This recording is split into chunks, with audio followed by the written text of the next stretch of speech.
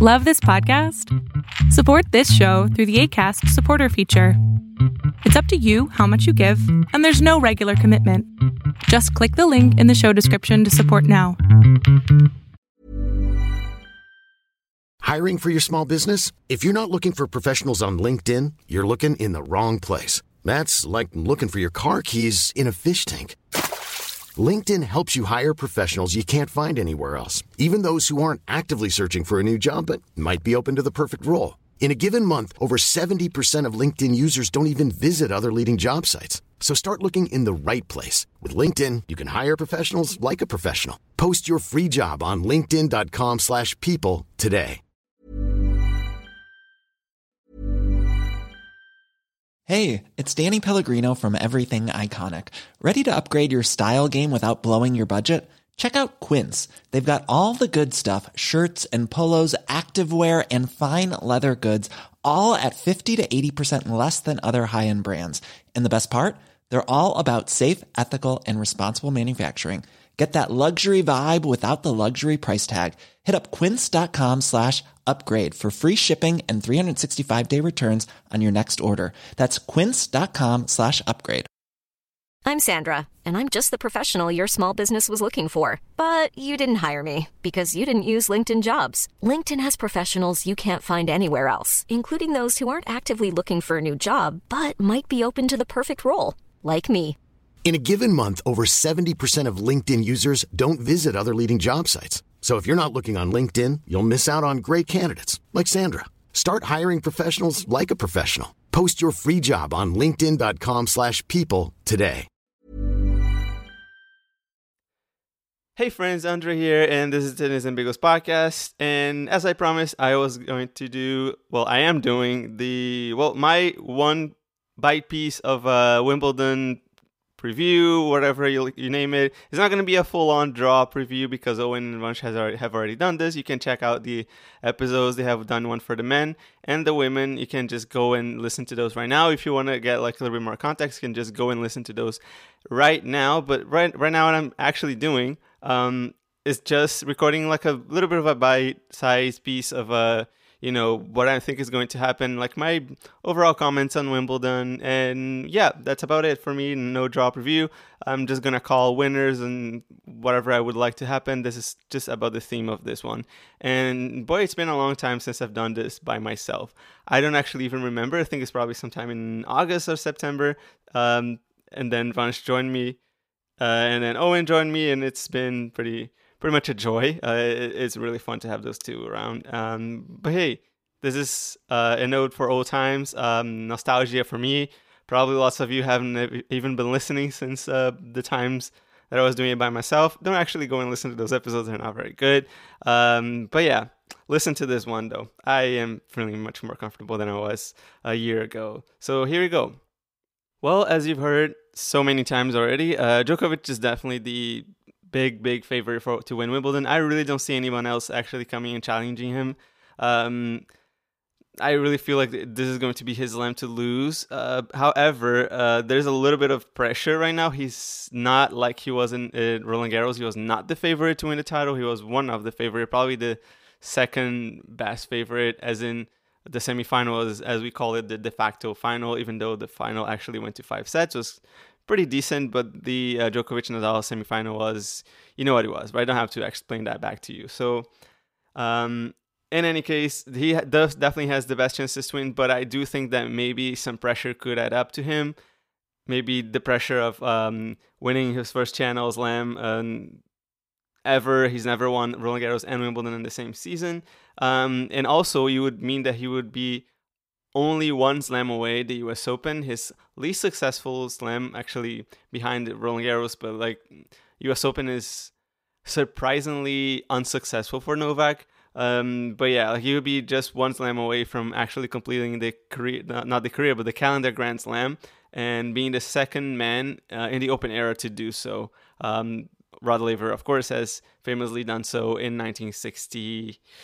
69 he won only Wimbledon, but yeah, he did it also in 1962, but that was pre-Open era, so it doesn't count for the Open era, but it counts overall. But in any case, That is the only thing that I find could happen. Maybe he could be upset at some point before the final or the semis. Suppose like maybe like a quarterfinal or fourth round exit would be possible, would be in the cards. His draw looks pretty comfortable, to be honest. So yeah, I feel like those chances are not very high, but I feel like this, if it were to happen, I think we could see some pressure from Djokovic in the earlier rounds. As for what I want to see happening, I actually feel like I really would love to see Roger winning, and that's just because I feel like this is pretty much his last chance at winning a slam. Not that I think he has much of a chance of winning it. He hasn't really shown much of a great form in the past few weeks. Has played like 7 matches the whole year. Only got to win back-to-back matches in Roland Garros, and then didn't repeat the feat in Halle, where he's never failed to reach the quarterfinals before, 2 weeks ago. So yeah, I feel like it would be kind of like a Cinderella story, Cinderella run. If he were to actually make it to the title, he would possibly have to face Djokovic again in the final. But yeah, if he doesn't go all the way to the final or doesn't go all the way to winning, I definitely would like to see Medvedev making it to the final again. I just feel like there's a need for a player who's constantly up there and like challenging those guys, much like Djokovic and Murray were doing like back in 2007 and 8, when they were just like reaching those later stages in tournaments and losing more often than not, but also being there and being present and making a match out of it. I feel like Medvedev is in a great position to do so, and I think it'll be really interesting if Medvedev made it to the final. So that's about it for my thoughts on the men's draw. Again, if you want to listen to a full preview on that one, you can tune in back to the Vanch and Owen episode that they just did. It's like Part 1, Wimbledon is back, something like that. I named it, but I don't really remember the name. I'm doing this pretty quickly, as you can tell. But yeah, like this is it. This is if you want to retain anything from this part of the episode, is Djokovic has the best chance. I would like Federer to win. If not, I want Medvedev to reach the final. Then I don't necessarily have any preferences between Medvedev and Djokovic on winning this tournament. Now, when it comes to the women's draw, my guess is that I would say Kvitova will be the champion again. She's a 2-time champion, and I'm pretty sure she's never been number 1, which is outrageous to think about that. I think she would totally deserve if she managed to make it up to the top of the rankings again. I think she will be the champion, and it could be Barty too. I have this idea that maybe Barty could find some form and display some of the good tennis that she's been playing all season. Unfortunately, she wasn't exactly like at the healthiest point of her career of the season. During the clay season, she had to retire, I think, in Roland Garros. Either she retired or she withdrew, something like that. I cannot exactly remember. But point is, she isn't, at the healthiest right now.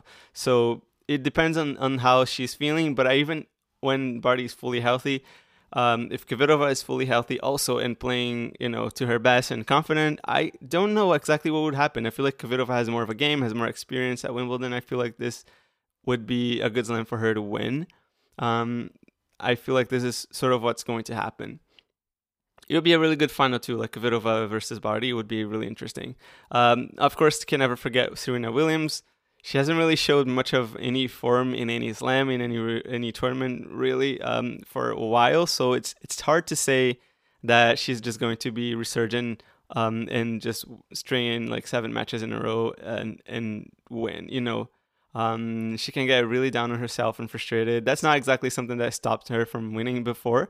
But, when you're not playing at your best and you're not really like feeling it can be tough, right? So I feel like Serena Williams will have a hard time. If she can find herself back in the semifinals or the final again, getting some good matches and good form and like maybe finding her serves, I feel like it could be hers to win, right? She's Serena Williams. She has won 23 Grand Slams, 7 times at Wimbledon.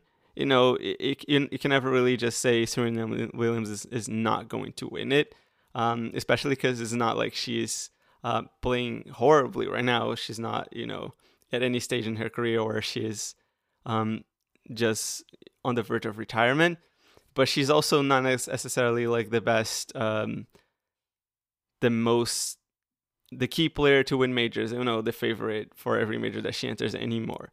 So that's my feeling about it, my overall feeling about the favorites. And in terms of the whole thing, again, I'm not going to do a full drop review. Check out the women's drop review that Owen and Vansh did, just an episode before this one. And what I actually think about this women's tournament in particular is that contrary to the other tournaments, the other Grand Slams, where, there seem to be at least like 30 players who could win it, for Wimbledon, it just feels like nobody's really there to win it. Like nobody's really the favorite. No one has really shown an extremely great form in the grass season and in the rest of the season to show any form that like would mean that they could win Wimbledon. Like grass is still a surface that is different enough that players will feel like the bounce and the movement, and will not necessarily feel at their best. And some days could be costly if you just can't find your rhythm. And of course, I don't have to say it again, Wimbledon did not take place last year. So a lot of players there are actually playing well this year, and last year they just never got a chance to, step on grass and play on the grass slam.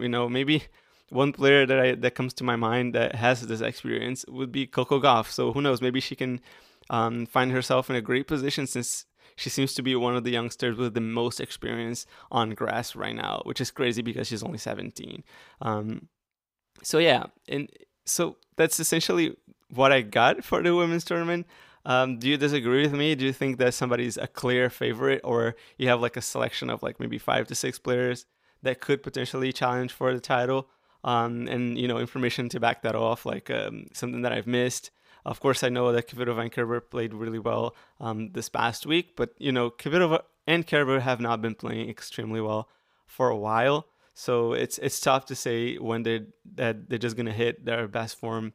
Of course, Kvitova, I'm saying that she's going to win because I think she just has a game that is perfectly suited for grass, and she just may feel her best. But at the same time, I feel like this one is more of a matter of like who can keep it together for 7 matches rather than who can be the actual best. I feel like it's going to be a lot of stumbling up until the latter stages of the tournament, and I won't be surprised if we see lots of upsets in the women's draw, especially.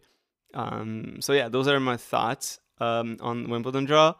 Once again, go listen to the episodes of the full draw preview that Owen and Vansh did. And let us know on Twitter if you agree with us. My Twitter handle is at Rolenberg Andre. Vansh's is Vansh at VanshV2K, and Owen is at Tennis Nation. The podcast is at Tennis and Bagels. And yeah, we are on Twitter virtually all day long. So, send us something, like let's chat about it, and tell us why do you agree with me and with them, or why not, and that will be about it. So thanks for listening to this bite-sized piece of Tennis and Bagels episode, and have a great tournament, I guess. Enjoy, and have a great summer as well if you're in the Northern Hemisphere. See ya.